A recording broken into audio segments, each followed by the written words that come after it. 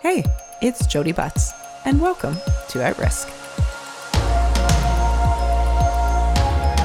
Most of us have only known a strong America. We've seen it stumble, for sure, but somehow, America has always turned weakness into strength. Her flaws, nothing more than further inspiration for its unrelenting journey towards a more perfect union. But today, there could be an entire section of the library dedicated to its demise, and not without good reason. To better understand the state of the Union and what it might take to improve the outlook, we turn to Canada's former ambassador to the United States, David McNaughton. David has led a multi-decade career in Canadian politics, including serving as a key member of the Canadian team that renegotiated the North American Free Trade Agreement. Join us as we peer through the fog of bots, conspiracies, and factions to find the makings of a better tomorrow for America and for us all.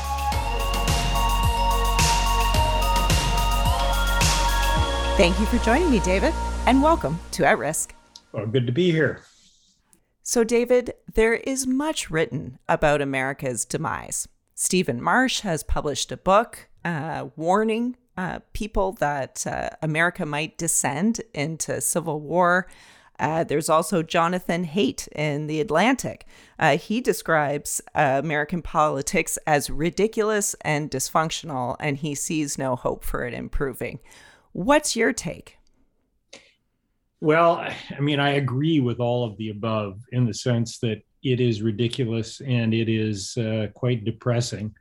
The only thing I would say is that, you know, people have written off America many times before, whether it be economically or whether it be, you know, politically, and somehow or other, there is a resilience in that country, which is really quite amazing. And so, you know, I continue to hope that somehow or other they are going to come out of this funk that they're in at the present moment. But I must confess that it is quite depressing watching it.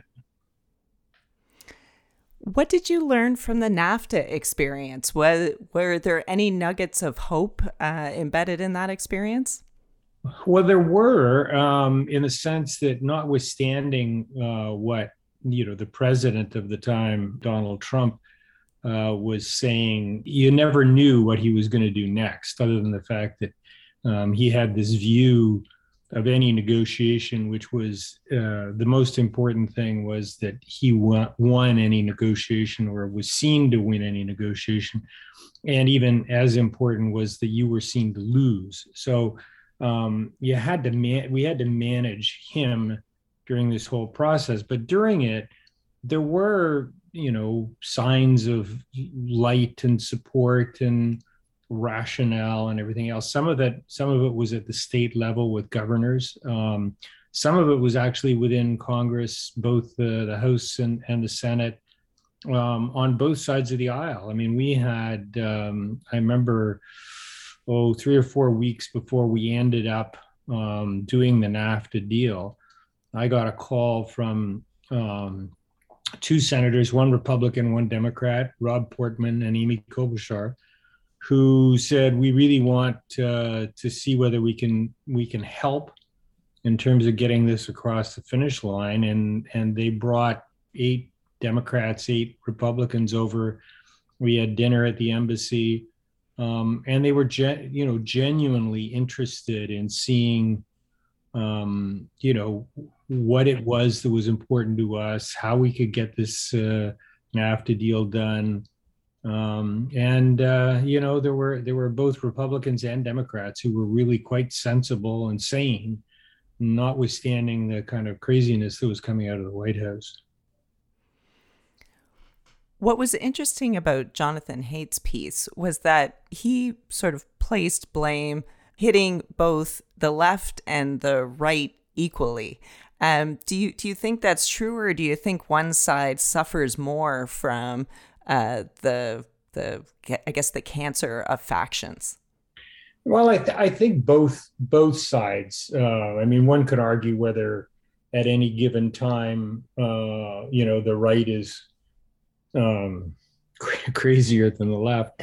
But I saw a statistic that came out of the mid 1990s, where it sort of identified on a whole variety of issues who was sort of on the extreme left and who was on the extreme right in Congress, and what percentage that represented.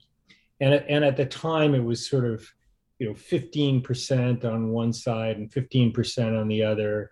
And then, fully more than 2/3 of the Congress was somewhere in the middle. It was sort of, could go either way on any given issue and everything else. And then they showed the same sort of methodology in 2018, and it was more like 40% on either side and then 20% in the middle. I mean, it was really quite stark what had happened. So I think it had been a trend which had been going on for some time.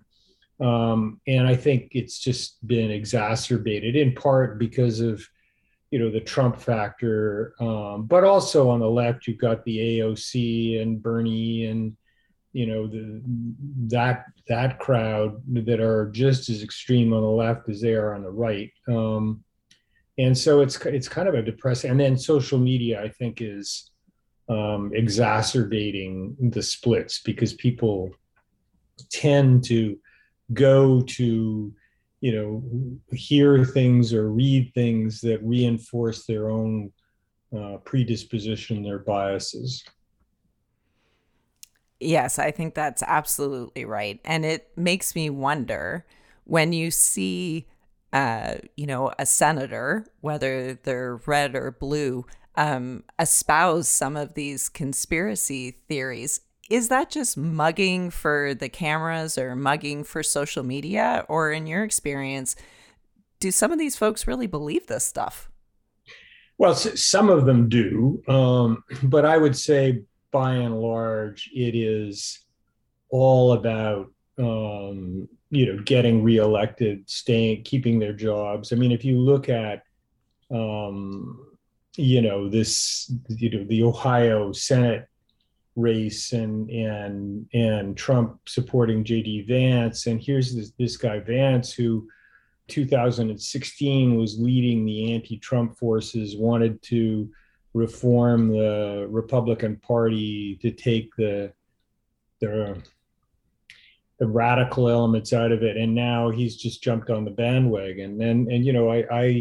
I used to deal a fair bit with Senator Ron Johnson of Wisconsin, who a former business person who I found to be remarkably rational during the whole NAFTA debate, particularly since Trump was so focused on dairy in Wisconsin and all that kind of stuff. And now he's out there, espousing all sorts of wacky kind of ideas, conspiracy theories about voter fraud or vaccines or any of these sort of crazy treatments of COVID. I mean, it's really quite depressing. It really is. What does this all mean for the midterms?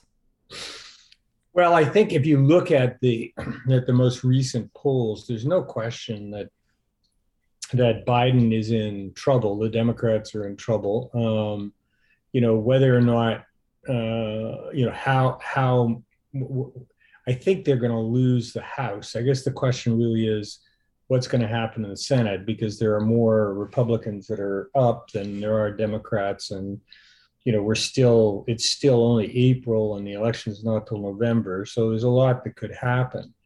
But I just don't see the mood getting any better. The Republicans are clearly focused on winning control, and then of course all you're gonna have is 2 years of complete paralysis, even under the under the current situation with the Democrats having control of the Senate and the House, not much has happened. So, um, it's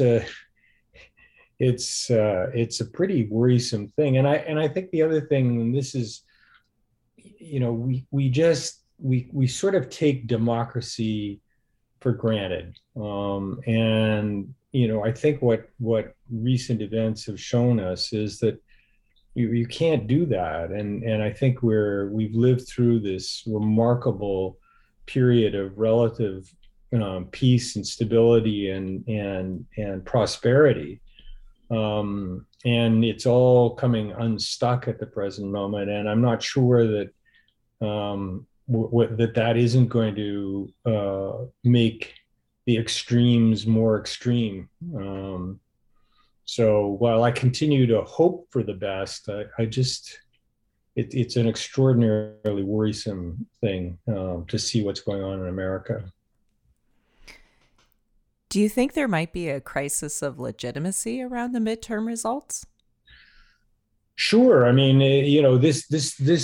all this business of stop the steal in the last election, and some of the measures that are being introduced in some of the state legislatures, and just the general questioning of the general questioning of the legitimacy of the last election, I think will lead to whomever loses questioning whether or not it wasn't rigged or stolen or whatever you want to, however you want to, describe it, which is really, not just unfortunate, but really quite dangerous.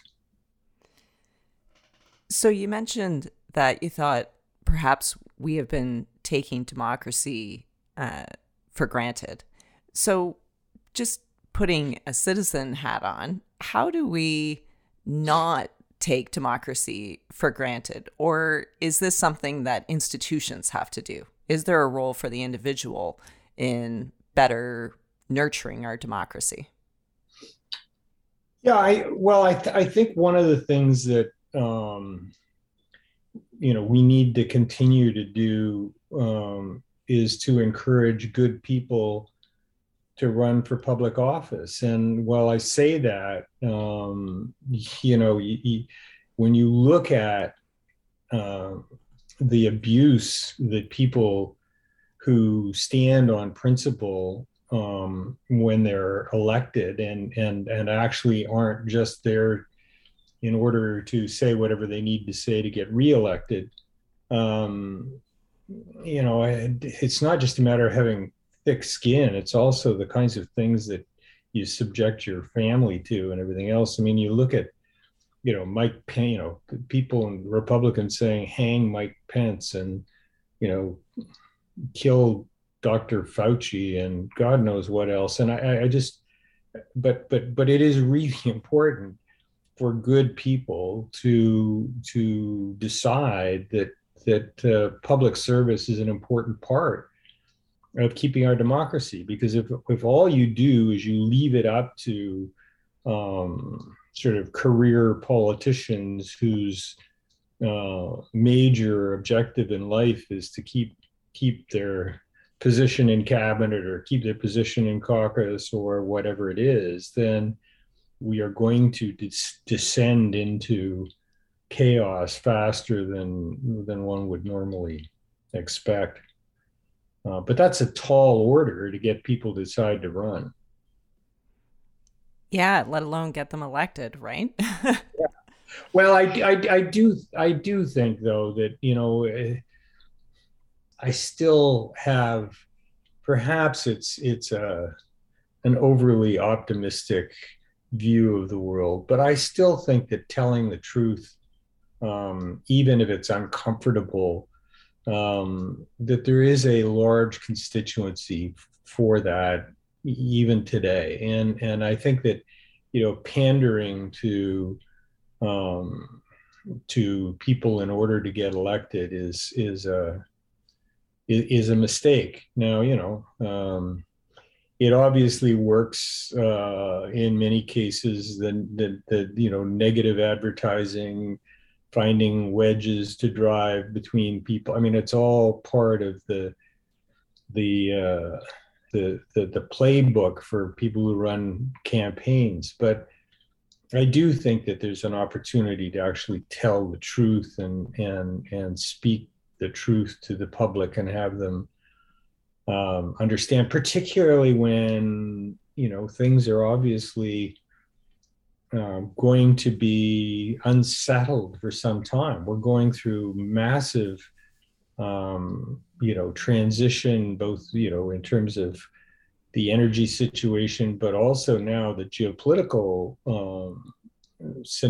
scene, where many of the institutions that we relied on since the Second World War are clearly not working anymore. And there's going to have to be a sort of a recalibration of what it means to have multilateral organizations that make any sense. I think that's right. I spoke with Jens Orbach. He leads the Global Challenges Foundation, and they go through this annual exercise of cataloging all of the catastrophic risks the world faces. And, when I pressed him about, like, okay, so those are the risks, how do we meet the challenge of those risks? And it was things like, nuclear arms, catastrophic earthquakes, climate change events.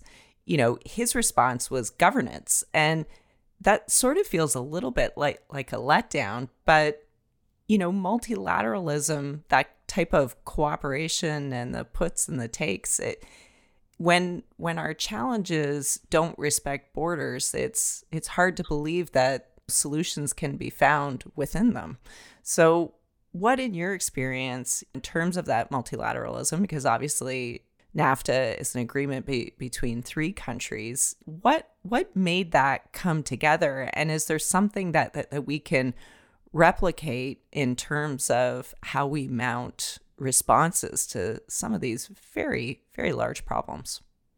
Yeah, I mean, I think that the NAFTA situation was a bit unique in that we had an awful lot, Canada had an awful lot to lose. It was really an existential threat to our economy, our people's jobs, communities, everything else. And so, we had to figure out 72% of our exports go to the United States. We had to figure out how to make it in the US's interest to do a deal with us that was acceptable, that was good for us, and that they felt was good for them.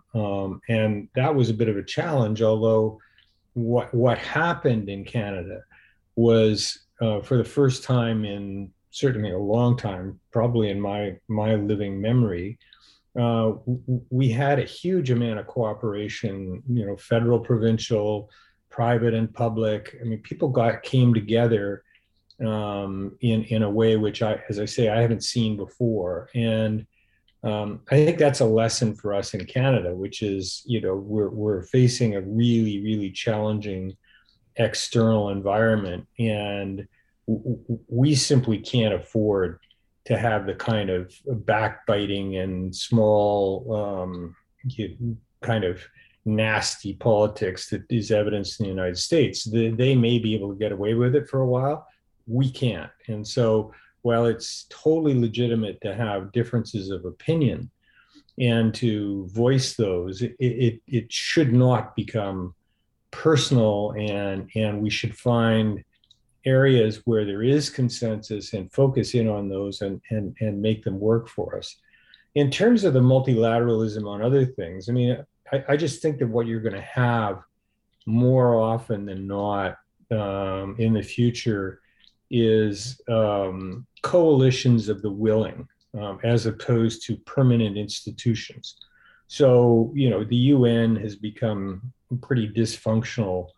You've got the Security Council with China and the US and Russia with vetoes, so nothing going to happen of any consequence. We had a period where I think Libya was the chair of the UN Human Rights Commission.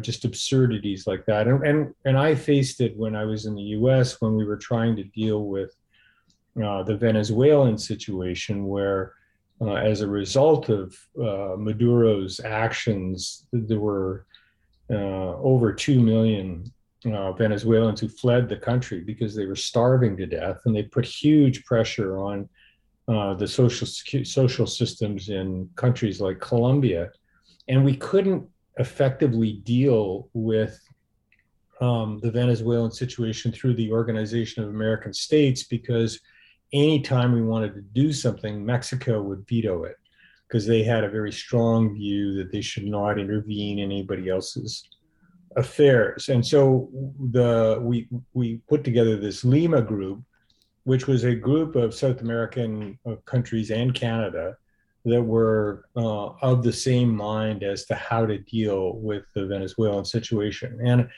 I think you've seen some of that in the response to the Russian invasion of Ukraine. Well, yes, NATO has been playing a role of sorts on sanctions. You even had countries like Switzerland join in on sanctions, which I just, kind of certainly surprised me. And so I think that's what's going to happen, is that as we go through some of these major geopolitical challenges that we face, that it's going to be a group of countries that have a real interest in making something happen rather than stopping something from happening. At least I hope that's the way it is. You'll see the same thing on climate. I think you're going to see a lot of this when in the next couple of years, there's going to be a real food crisis happening, and maybe it'll go through the UN. I think there's going to be a lot of this coalitions of the willing who are going to who are going to do multilateral things where it is in their common interest to do so. Well, I like that answer. That's very optimistic, and I think there's a lot of truth to it too. So no country is immune to the forces of polarization. The Conservative Party here in Canada is seeking a new leader. What do you think is going to happen in that race? And some describe it as the importation of Trumpian politics. Do you see it that way? And what do you think that the future holds for that party and our democracy? Well, there's no question that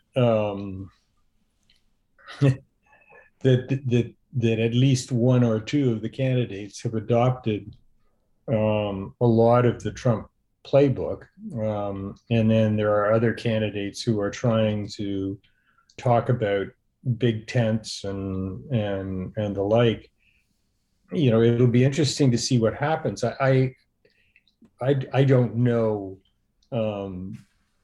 how it's going to turn out. I mean, in part, those kinds of races aren't necessarily about who has the biggest crowds or who gets the most hits on social media, but oftentimes it's the organizational factor, like who can sign up the most memberships, and you have to understand what the rules are, and they've got this preferential ballot, and there's a lot of candidates. So I think it's a little bit early to call that, but there's no question that some of the tactics that are being employed and some of the approaches look ominously similar to U.S. politics, and whether or not if that prevails, whether or not that is the best strategy for the Conservative Party in terms of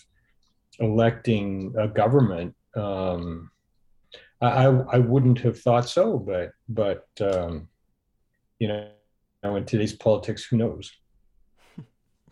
Yeah, they're definitely harder to predict. There's no doubt about that. Um, what about the confidence and supply agreement between the federal Liberals and the NDP? Some people look to that agreement with enormous optimism that it's a proof point that polarization doesn't win the day every day. How do you see things?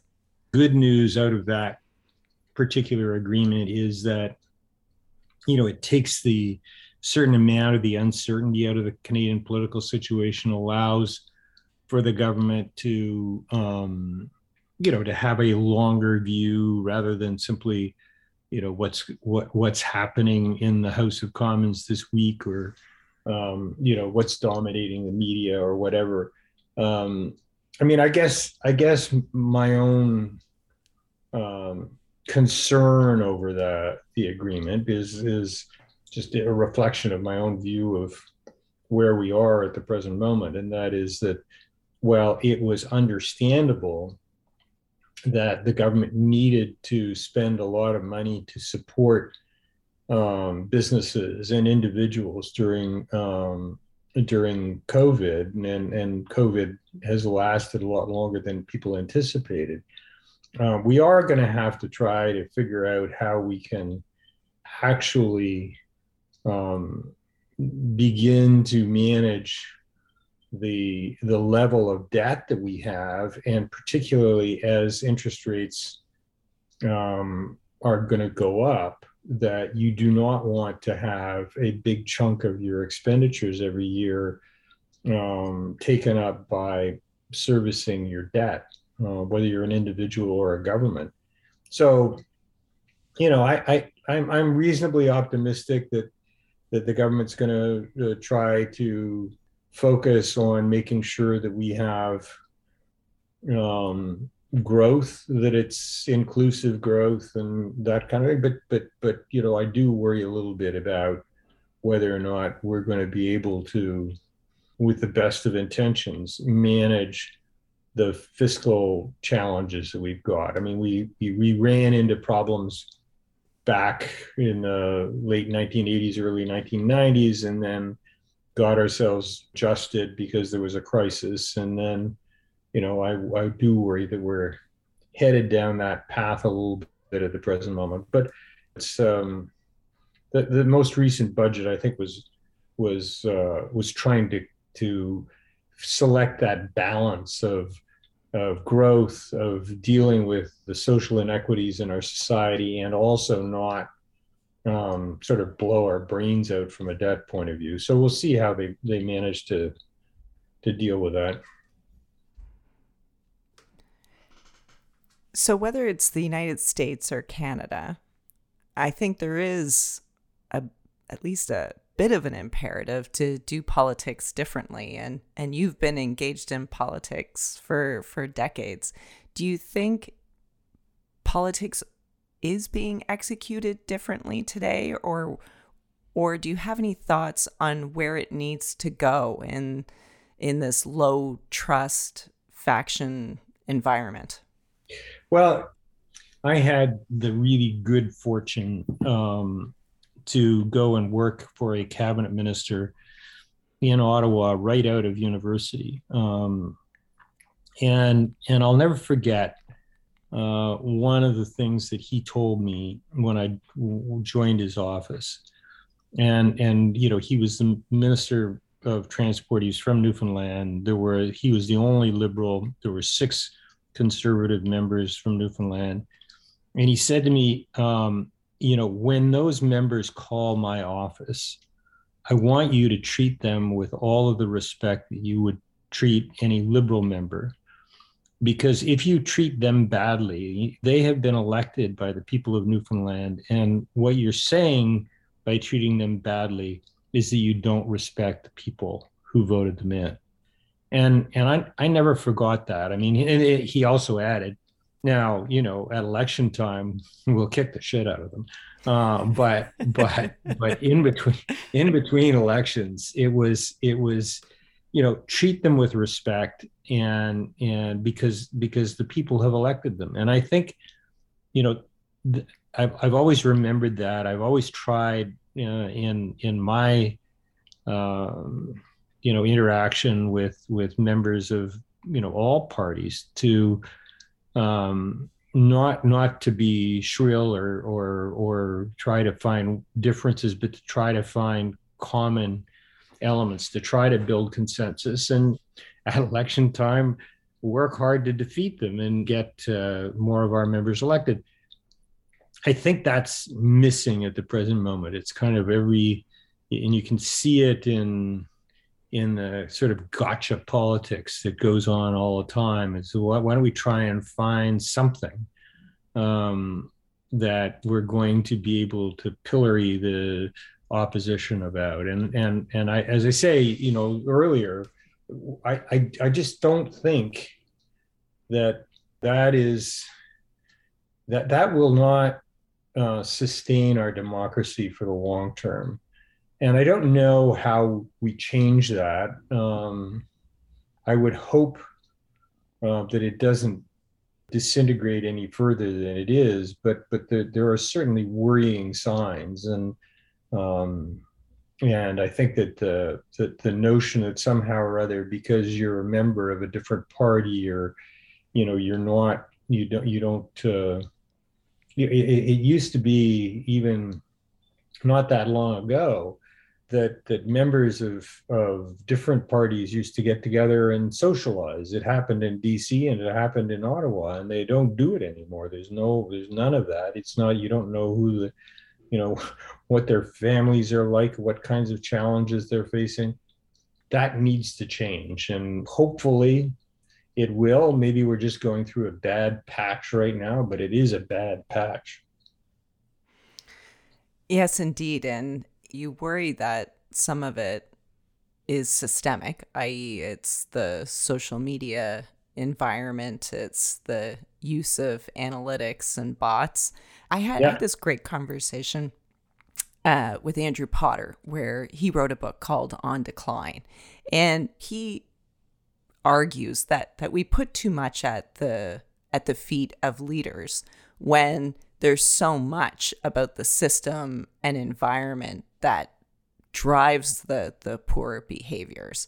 And, I agree with a lot of that, but I still think there is that role for the individual. And I always ask myself, maybe it's not the prime minister who probably has enough on his or her plate to try and lead that change, but who can we possibly look to try and change that culture a bit and get back to handshakes across the aisle? Well, we were talking earlier about the U.S. system, and as I say, I found in traveling around the United States when I was ambassador that there was an awful lot more of that kind of collaborative spirit at the state level that you would have. In some cases, you had Republican governors and Democrat legislatures and vice versa, and they were focused on getting things done because they had to. And I guess that's deteriorated a little bit. I mean, you see it in DeSantis in Florida, who's become sort of full on Trump, and even Abbott in Texas, who I thought was a fairly reasonable guy to deal with. But I don't know. I don't know where you're going to, if it isn't coming from the leadership. It's hard to imagine how you get it from other people. I mean, it's like we were talking about this the other day about why it is that much of the bureaucracy and I'm not just talking about Ottawa, I'm talking about all public sector bureaucracies at the present moment are focused on process rather than outcomes. And I think the reason for that is in large measure, they look at who has been successful, who's risen to be deputy minister and whatever. And it's mostly people who, stayed out of trouble, who haven't taken any risks, who, kind of go along to get along. And so they kind of, why would you, if you see that, why would you want to try and take risks? And I think the same thing applies in politics. If what you see is the leaders are people who are, focused on division, focused on hard line, whether it be left or right, the people who are successful are the ones who, belittle their opponents, then it's hard to expect aspiring people going into public life to say, well, I'm not going to do that. I really would rather try to take the risk of taking a different path. I mean, it takes an exceptional person to actually do that. So I don't want to be talking myself into depression here, but I must say that most of the signals that we see are not exactly what I'd describe as positive.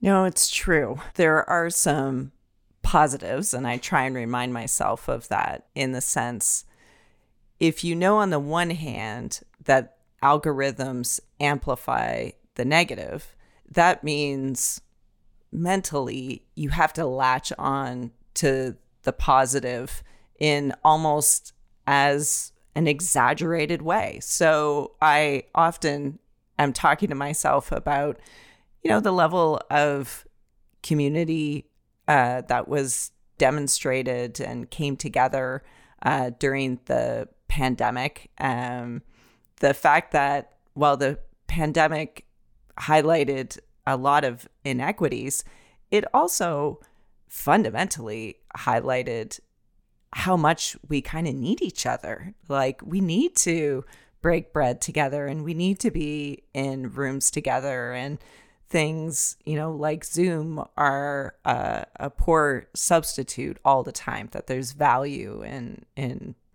being together.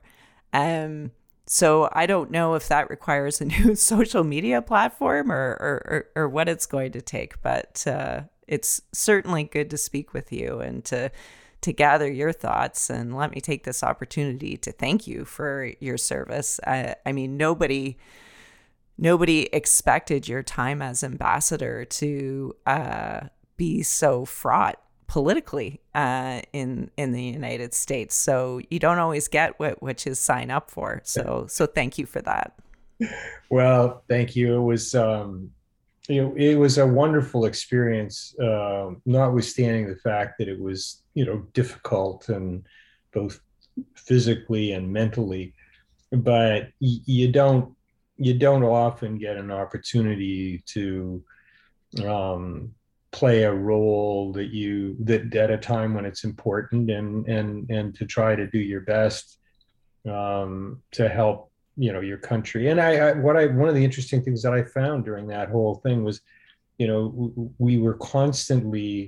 I was constantly learning about how important some of these arrangements were for individual communities, for workers and farmers, and just regular people depended on the fact that we had a form of reasonably open trade with the United States, and making a miscalculation could cost people their livelihood. And it was a real sense of responsibility, and I was very happy and very pleased of all the support that we had from the public service, from politicians right across the country, from labor leaders, from the business community. It was really a wonderful experience. So I wouldn't trade it for anything. No pun intended, right? No, no, no, that's right. And I think you're right about some promising things have come out of COVID, and that sense of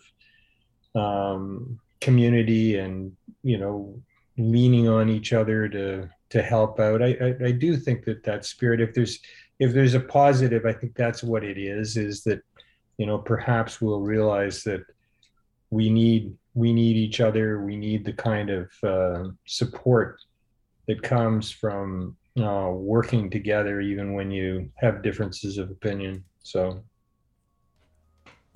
Well, that is the appropriate note to end on.